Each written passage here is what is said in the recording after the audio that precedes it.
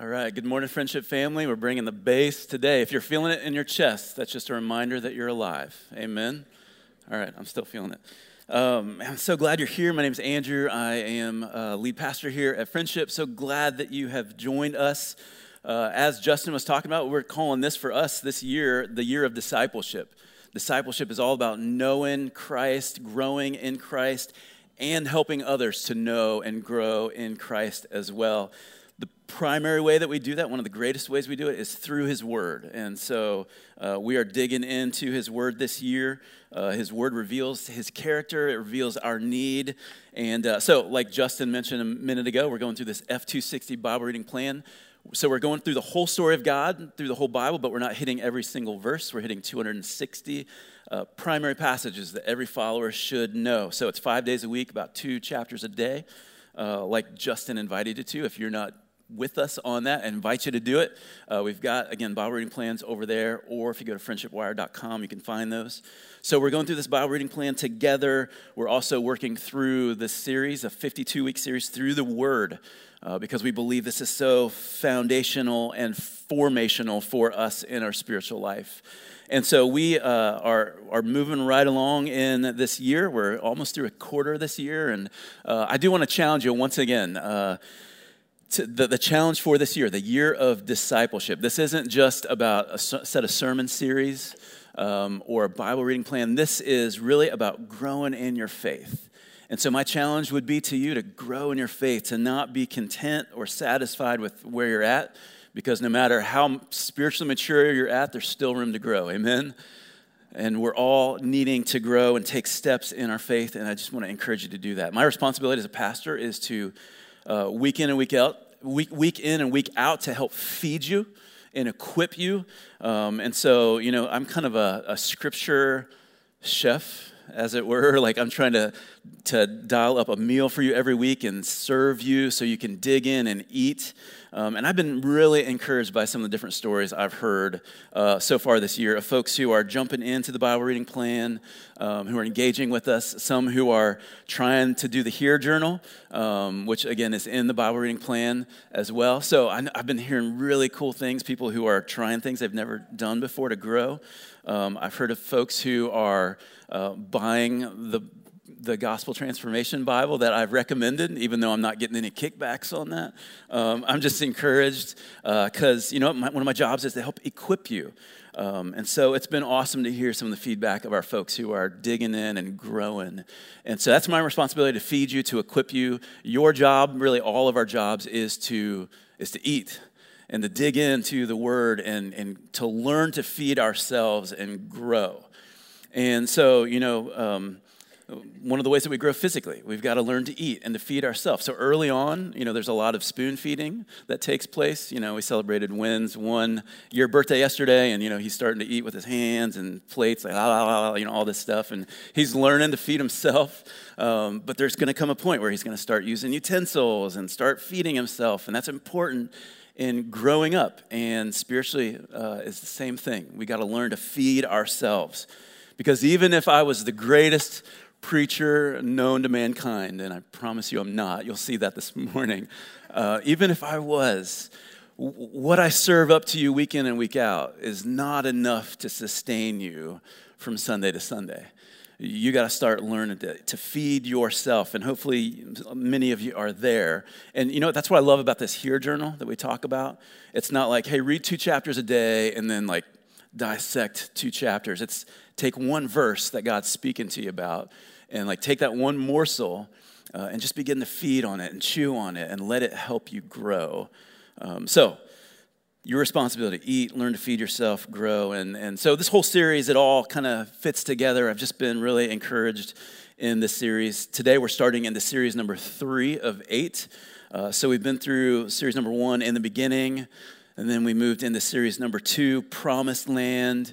And then today we start a 3rd series called Against All Odds, which will last for 6 weeks. And some of you are like, Phil Collins, yeah, that's a good song. If any of you, okay, I know who's in my age bracket by the chuckles there. All right, thank you. Amen. So Against All Odds, this series. So what we saw in the first couple series is God's people, they're in Egypt. God delivers them out but he wants to bring them into this promised land. And what was intended to be, or what was in reality, an 11-day journey out of bondage in Egypt into this promised land, Canaan, ended up taking the people 40 years. And some of you wives are like, that sounds like my husband without GPS and no directions, like just wandering around forever. That was the people of God. And so we've worked through Genesis, Exodus, Leviticus, Numbers, Deuteronomy. At the end of Deuteronomy, we find the people of God are at the brink of entering into the promised land. And there's a transition where God transitions leadership from Moses to Joshua. And God, in essence, says, hey, this land, I've promised it to you. It's yours. It belongs to you. Now, I want you to go in and take possession of it. You're going to have to do battle. There's people that are already occupying the land. You're going to have to fight some battles. It's going to be hard work. There are bigger challenges ahead of you, but there are bigger blessings. And I promise you there's victory because I promised you this land. It is yours. Now, go in and take possession. And so the reason this series is called Against All Odds is because all of the odds are stacked against God's people to go in and take possession. And yet God has said, it's yours. And so as we move into this next section of Scripture, we start in the book of Joshua.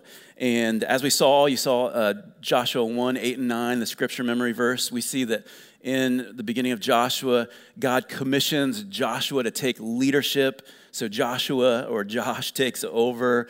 And you saw the Scripture that said, hey, this book of the law, the Word of God, this is going to guide you, so meditate on it. Don't let go of it. If you follow this, you're going to be successful and you're going to prosper.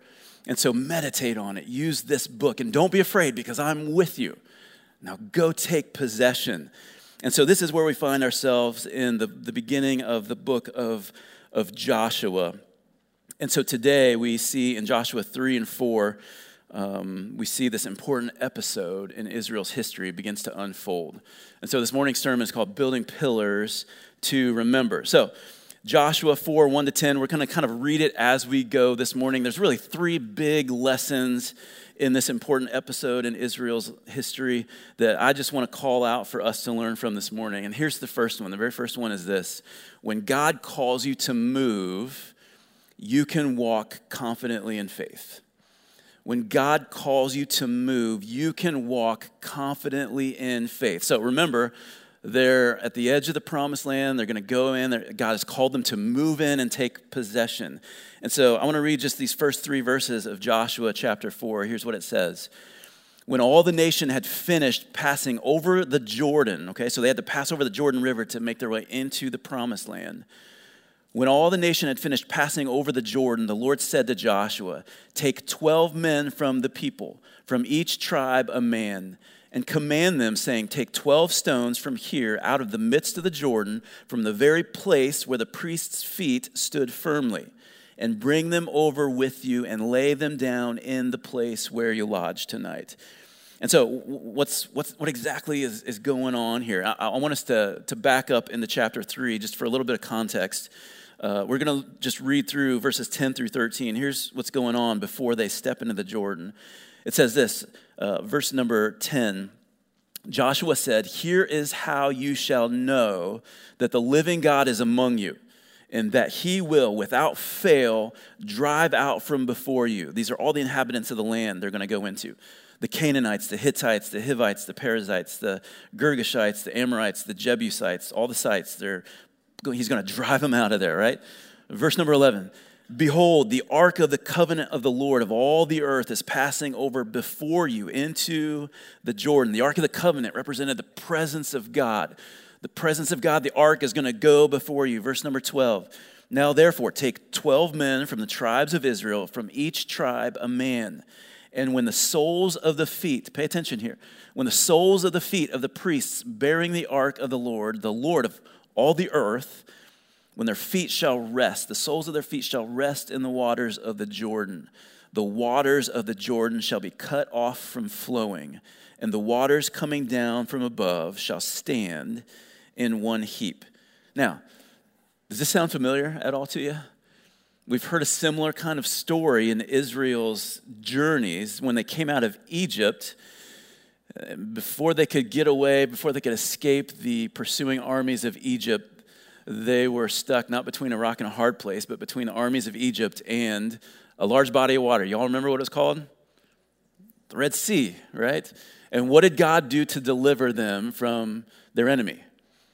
He parted the Red Sea, right? And they got to walk through on dry ground. Sounds like the same thing going on here. So let me just compare for a moment the Red Sea versus the Jordan River. A lot of similarities here. Both are miraculous.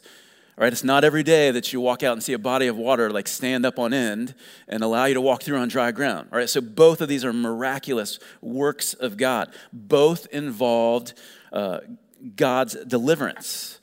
And so one of them, the Red Sea, it involved God delivering his people out of bondage to slavery, out of sure destruction from their enemy Egypt, delivering them out of that. And we come to the Jordan River, and it was God delivering his people not out of something, but into something, into this promised land that he had given them. So both involved God's deliverance. Both validated God's leader. So on the one hand, Moses, he was pretty new to leading this nation of Israel, and God empowered him. He was able to raise his staff and stretch out his hand, and then all the waters rose up. And so God, through this, was like, this is my boy. This is my man. This is my leader. I am with him. You follow him. He is my representative. So God validated. Joshua chapter 3, God says to Joshua, he says, I'm going to, through this act, I am going to show that just as I was with Moses, so I will be with you. And so he validates his man. He validates his leader. So both do that. Both also proved God's presence and God's power. So as the nation of Israel looked on, as the watching world witnessed, this was proof that God was with them, that God was going before them, that God was fighting their battles. And so both of these occasions proved God's power and his presence. But there's one major difference. And I don't know if you caught this, because this is kind of a subtle difference between the Red Sea and the Jordan River experience. In one case, with the Red Sea, God made a way. He parted the waters, and he said, walk through by faith. You can walk through this. Parted, made a way, said walk through. The Jordan River, on the other hand, God said, I want the priests who are bearing the Ark of the Covenant, my presence, I want them to do something. What did he tell them to do? Did you catch it? He said, I want you to step in. And as soon as the soles of your feet stand firmly on dry ground, then I'm going to part the waters. So you see that in one case he says, he parts the water, says walk in. The other case he says step in. And as soon as your feet are on the ground, then I will part the waters. What is this all about? Well, if you think about this, the Red Sea, it represents salvation, and the Jordan represents the abundant life. So think about it this way, that having a relationship with God, having our sins forgiven, being delivered from the bondage of our sin, just like the Red Sea, God says, you don't initiate that, you don't do any work, I'm going to provide a way, you just step into it. And so just like for us in salvation, we don't have to clean ourselves up in order to come to God. God has already done all the work that needs to be done, and we just step into it. And y'all, you need to know this, that this is what separates Christianity from every other world religion. Every other world religion says in order to experience salvation or heaven or enlightenment or whatever you want to call it, you have to do something. Do this, do some righteous things, do some kind of activity. Christianity, on the other hand, says it's not about what you do, it's about what Christ has done. And you just receive. That's why it's the gospel of grace, because we don't do anything to part the waters. We just step in. That God has made a way. In fact, Jesus himself has said, I am the way, the truth, and the life. No one comes to the Father but by me. And so that is the Red Sea. Our way out is through what God has done. But then we have this Jordan River, which represents this passageway into abundant life, full life. John 10:10, Jesus says, I've come to give you life to the full. And so if we're going to experience the life that God has created for us, he says it's all there, it's available, it's yours. It's going to require some work, it's going to require some doing battle in your life, but it is yours. All we need to do is step in by faith and follow him. He's got it all available to us. And he says, you got to step in. You got to want it. You got to go after it. As soon as you step in, man, I'm going to make a way for you because I've given you this life. And some of us, listen, as Christians, we go, okay, I've gotten the get out of hell card. I've already done that. I've prayed that prayer. I've done that thing. But we're just living this life that isn't full. It's not what God has intended for us. And here's the deal. Just like the children of Israel, he says, hey, I've done everything. I've provided the full life that I want you to experience. But you got to take a step. You got to step towards it. You got to step into it. It is yours. I've promised it to you. Now take it. And that's what this whole series is all about. And so this is why we talk about this term, next step. We use this all the time here, and we have an area that's all about next steps because if we're going to grow, it involves us taking steps, and sometimes it's 2 steps forward, 3 steps back. Sometimes it's a leap forward. Sometimes it's a fall back, but it's this process of taking steps. And I want to read for you 2 Peter 1, 3-8, where this is what it's all about, is adding to our faith. 2 Peter 1, 3, it says, his divine power, God's divine power has granted to us all things that pertain to life and godliness. In other words, we have everything that we need to live life and experience full life and to be godly. He's given us his word and his spirit and the family of God. Everything we need, he's given us through the knowledge of him who called us to his own glory and excellence, by which he has granted to us his precious and very great promises, so that through them, through his word, through his promises, you may become partakers of the divine nature. You can be holy, you can be righteous, having escaped from the corruption that is in the world because of sinful desire. For this very reason, don't miss this phrase, make every effort to supplement your faith. You know what that means? To supplement your faith? It means to add to your faith. To keep growing, to keep going forward. Make every effort, do everything within you, within your power, to supplement your faith with virtue, virtue with knowledge, knowledge with self-control, self-control with steadfastness, steadfastness with godliness, godliness with brotherly affection with love. Keep growing and going after these qualities. For, verse number 8, for if these qualities are yours and are what? Increasing.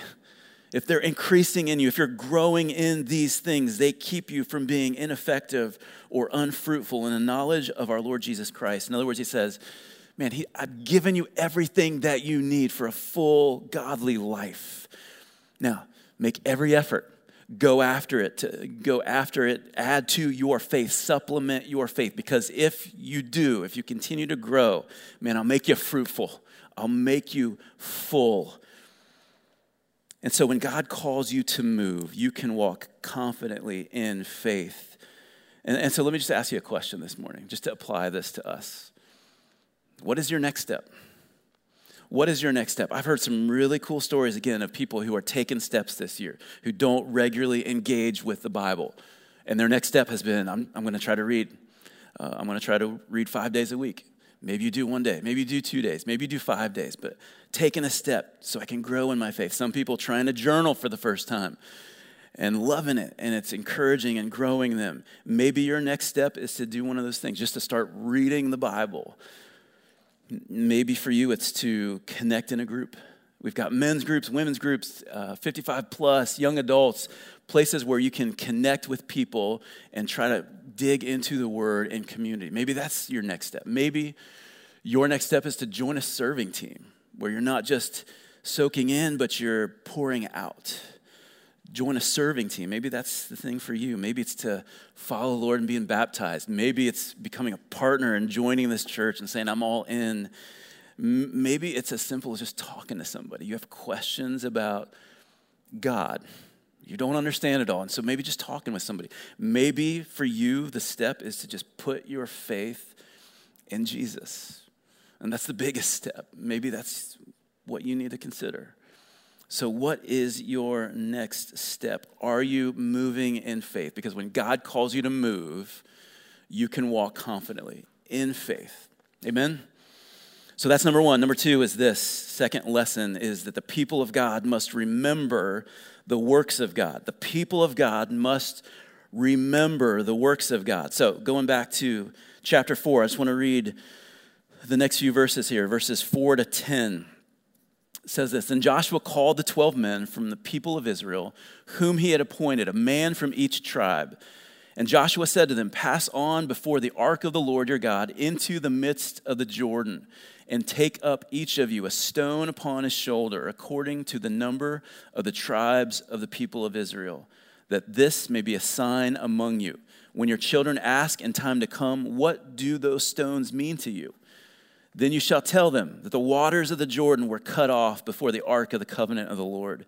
And when it passed over the Jordan, the waters of the Jordan were cut off. So these stones shall be to the people of Israel a memorial forever.' And the people of Israel did just as Joshua commanded and took up 12 stones out of the midst of the Jordan, according to the number of the tribes of the people of Israel, just as the Lord told Joshua. And they carried them over with them to the place where they lodged and laid them down there. And Joshua set up 12 stones in the midst of the Jordan, in the place where the feet of the priests bearing the ark of the covenant had stood. And there they are to this day. For the priests bearing the ark stood in the midst of the Jordan until everything was finished that the Lord commanded Joshua to tell the people, according to all that Moses had commanded Joshua. And the people passed over in haste." And so here's the deal. The whole nation passes through the Jordan River. God tells them, hey, I want you to take a man from each tribe, 12 men, go back into the river, pick up 12 stones, and I want you to pile these together. And what we see is they took 12 stones that they were going to pile up when they camped at their encampment. Joshua went in and set up another 12 stones in the midst of the Jordan. And these things, it said in verse 7, were to be a memorial forever to the people. In other words, what's a memorial for? So you remember something, right? And so the point of all of this is that God was saying to his people, listen now, I want you to remember what I've done for you. I want you to remember and never forget what I have done for you. So let me ask you a question. Any of y'all have trouble remembering important things? Anybody? Anybody want to confess it? I know more than that. We are forgetful people. One of the ways that I try to remedy that in my life is I try to write stuff down. Actually, on my phone is my friend. I try to mark stuff down. So I use my calendar app a lot, right? I set appointments and reminders of things. I have a to-do list that I use often, because if it's in my brain, chances are it's going to be out of my brain soon, so I better mark it down somewhere so I don't forget, right? Anybody else do that kind of stuff? Okay. And this is what God was saying. He was saying, I don't want you to forget what I have done for you, because you're a forgetful people. And so I want you to do something physical. I want you to do something tangible to remind you of what I have done. I don't want you to ever forget. And so I want you to mark this day. I want you to mark this event so that you'll never forget it. Because building memorials to God builds our faith in God. Building memorials to God builds our faith in God. And I'm not talking about like, hey, go home and set up a statue. Okay, we're kind of creeping in on that no graven images or idols or like, but memorials, what are things that can remind you of God's work in your life, what he has done? And I use this phrase a lot, like God's track record of faithfulness in your life. This is a way to trace his track record of goodness and faithfulness in your life. There's this phrase, I don't know who to credit it to because it's just kind of floating out there. You've probably heard it. The best indicator of future behavior is past behavior. So you want to know how someone's going to behave in the future? The best indicator of that is like, well, how have they behaved previously, right? And I think the same is true with God. He wants us to remember what he has done so that we can go, okay, he is the same yesterday and today and forever. This is who he was. This is who he is. This is who he will be, because this is who he's always been to his people of old and to me in my life. So I'm going to date myself with this reference here, but any of you all remember an old Saturday Night Live skit, The Chris Farley Show? Anybody remember this? Okay, a handful of you. Go home and YouTube it. It's fun. So Chris Farley plays himself. He plays like this nerdy, nervous fanboy, all right, that happens to have a show. And so he brings on like movie stars and star athletes, and they sits down with them. And, you know, I remember he did this with like Michael Jordan and Jeff Daniels here. And so he'll sit down and he'll just like start nervously talking with them. And he'll say, hey, do you remember that one time when you said this? Or do you remember this one time when you did that? And the person will say, yeah, I remember that. I said it. I was there. And he'll go, that was so awesome. And he'll get all nervous, and then he'll like, idiot, why did you say that? I'm such an idiot. But he does this over and over. Like, do you remember that one time? Oh, that was awesome. And so just a window into my weird, warped mind, Chris Farley comes up when I'm studying the Bible, whatever. But this idea that like, God wants us to be these like nervous, nerdy fanboys when we go, man, God, you remember that one time? Like when you made the water stand up on end and we like walked through it? And God is like, yeah, I was there. I told you to do that. And we're like, God, that was so awesome. That was so cool. Can you do that again? And God wants us to set up memorials, reminders. The people of God must remember the works of God. And you know what the victory that we celebrate now is? The deliverance that we celebrate, that we remember now, it's the gospel. It's the work of Jesus, that through his death and his burial and his resurrection, he has given us forgiveness of sins and freedom to walk in Christ. And there's several modern day memorials that we set up as a church to help us remember what he has done. As a church, on the first Sunday of every month, we celebrate the Lord's Supper, which is meant to be a memorial. Jesus said, hey, this bread, every time you eat it, and that cup, every time you drink it as often as you do it how? In remembrance of me. Why? Because I don't want you to ever forget what I've done for you.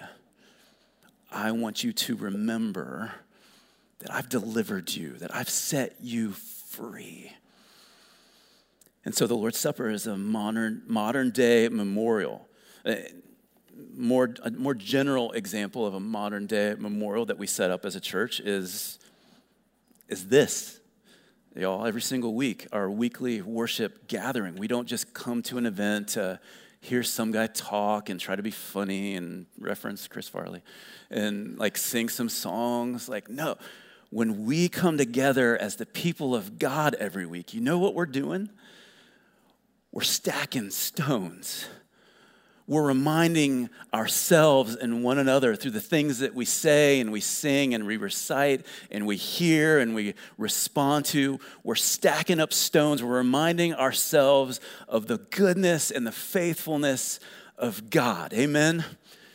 Down through the ages and in our lives today. And in just a few minutes, we're going to sing a song about the goodness of God. I never get tired of this song. We're going to sing that all of my life, you've been faithful.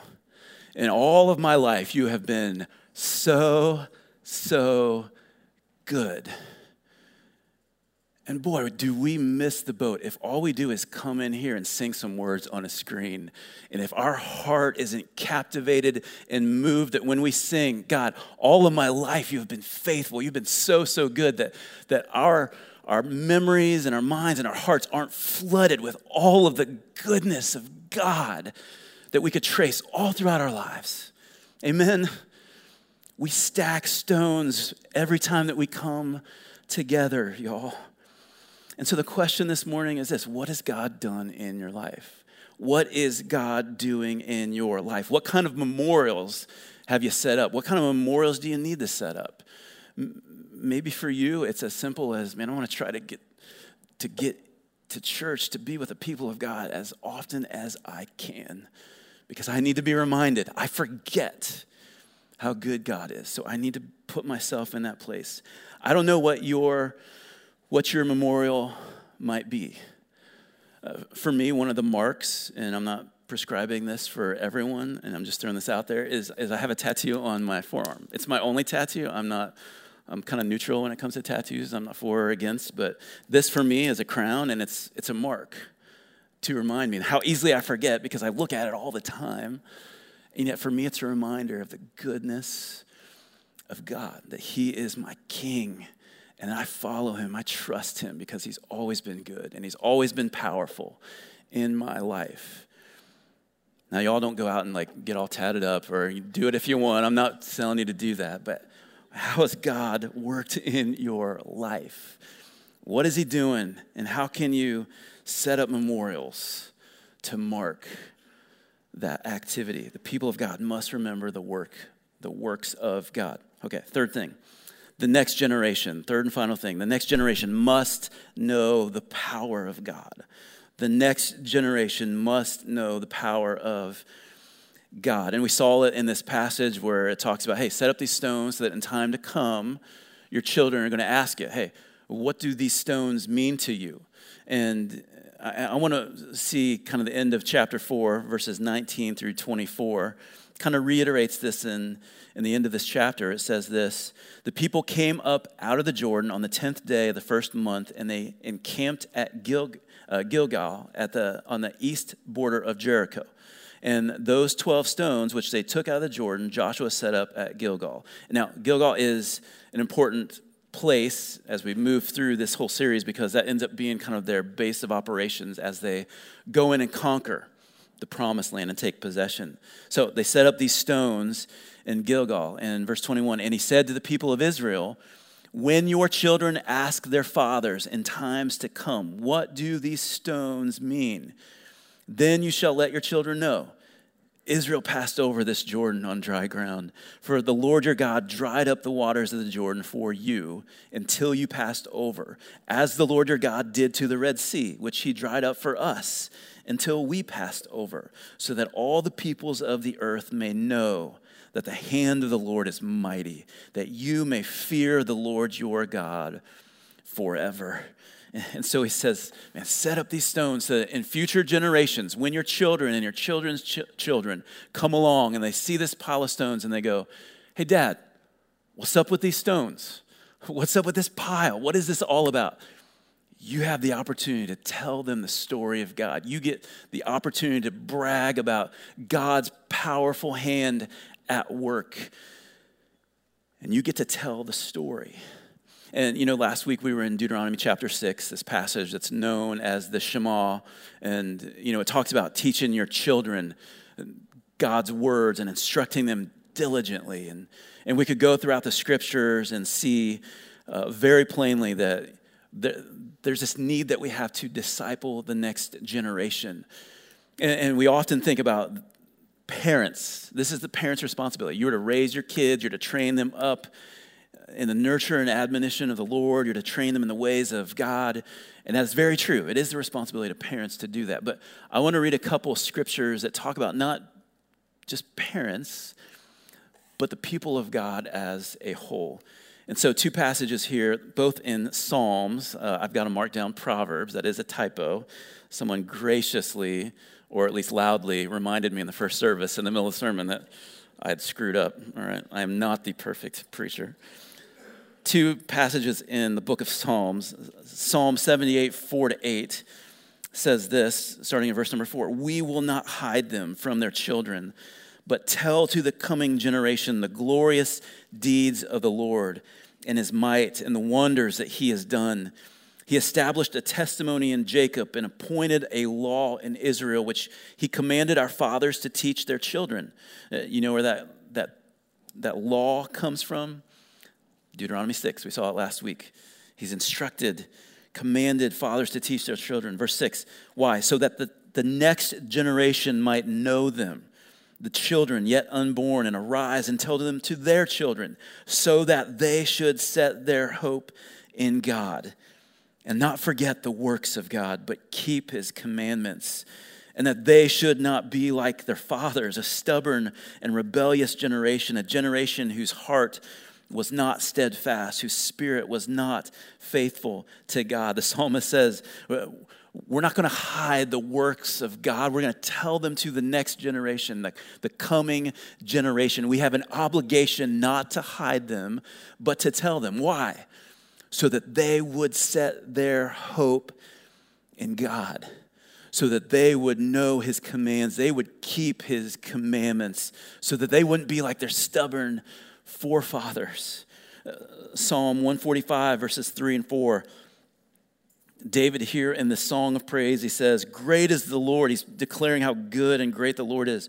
Great is the Lord and greatly to be praised, and his greatness is unsearchable. Verse 4, so one generation shall commend your works to another and shall declare your mighty acts. Here's what he says is that one generation that has experienced the goodness and the power, the works of God, they have a responsibility to declare to the next generation the goodness of God, the power of God. It's not just up to mom and dad.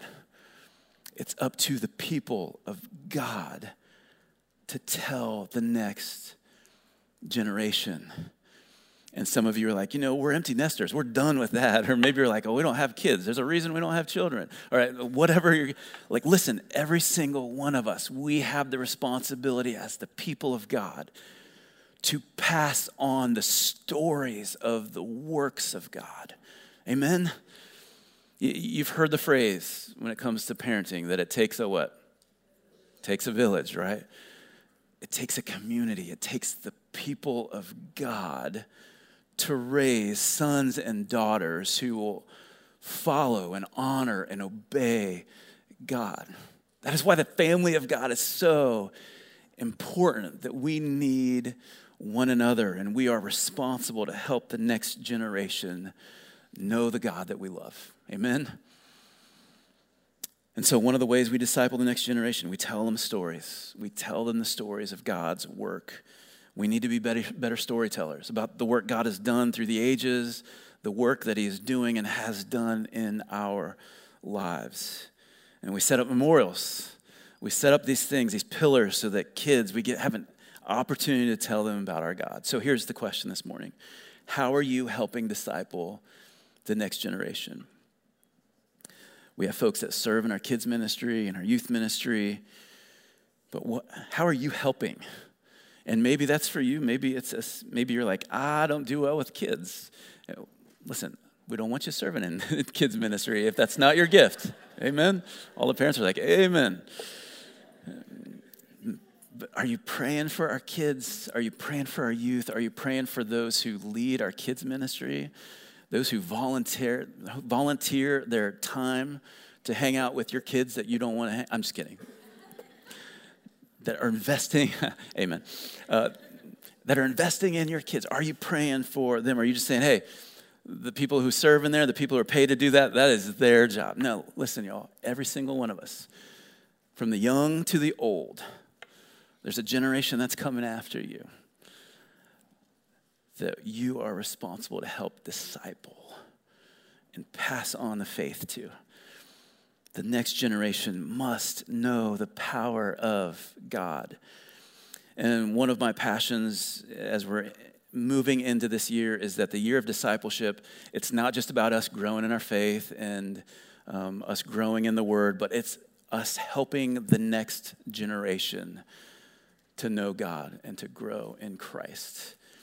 And so we're going to continue to talk about our kids ministry and our youth ministry and call people that God is calling to serve in there, to pray for those areas, to come alongside parents, to help invest in the next generation. And one of the things that I'm really excited for, and I don't know if this is like if the church experts would advise me to like say this or not, but one of the things we're going to do is we want to renovate this whole wing of our church that serves our elementary kids and our youth, and it's all about the next generation. And so I'm going to ask us to invest in it, not just with blood, sweat, and tears, although I'm going to ask you to do that, but with our dollars and our wallets, our pocketbooks.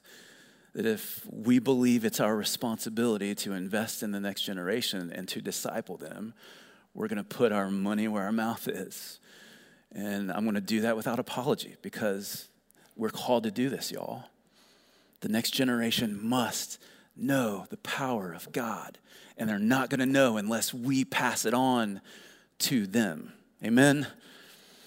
And so we're going to be a church that loves the next generation, because that's what we're called to. So, three lessons that we get from Joshua 4. One is that when he calls us to move, we can walk confidently in faith. We can step out in faith. What is your next step? We must remember the works of God.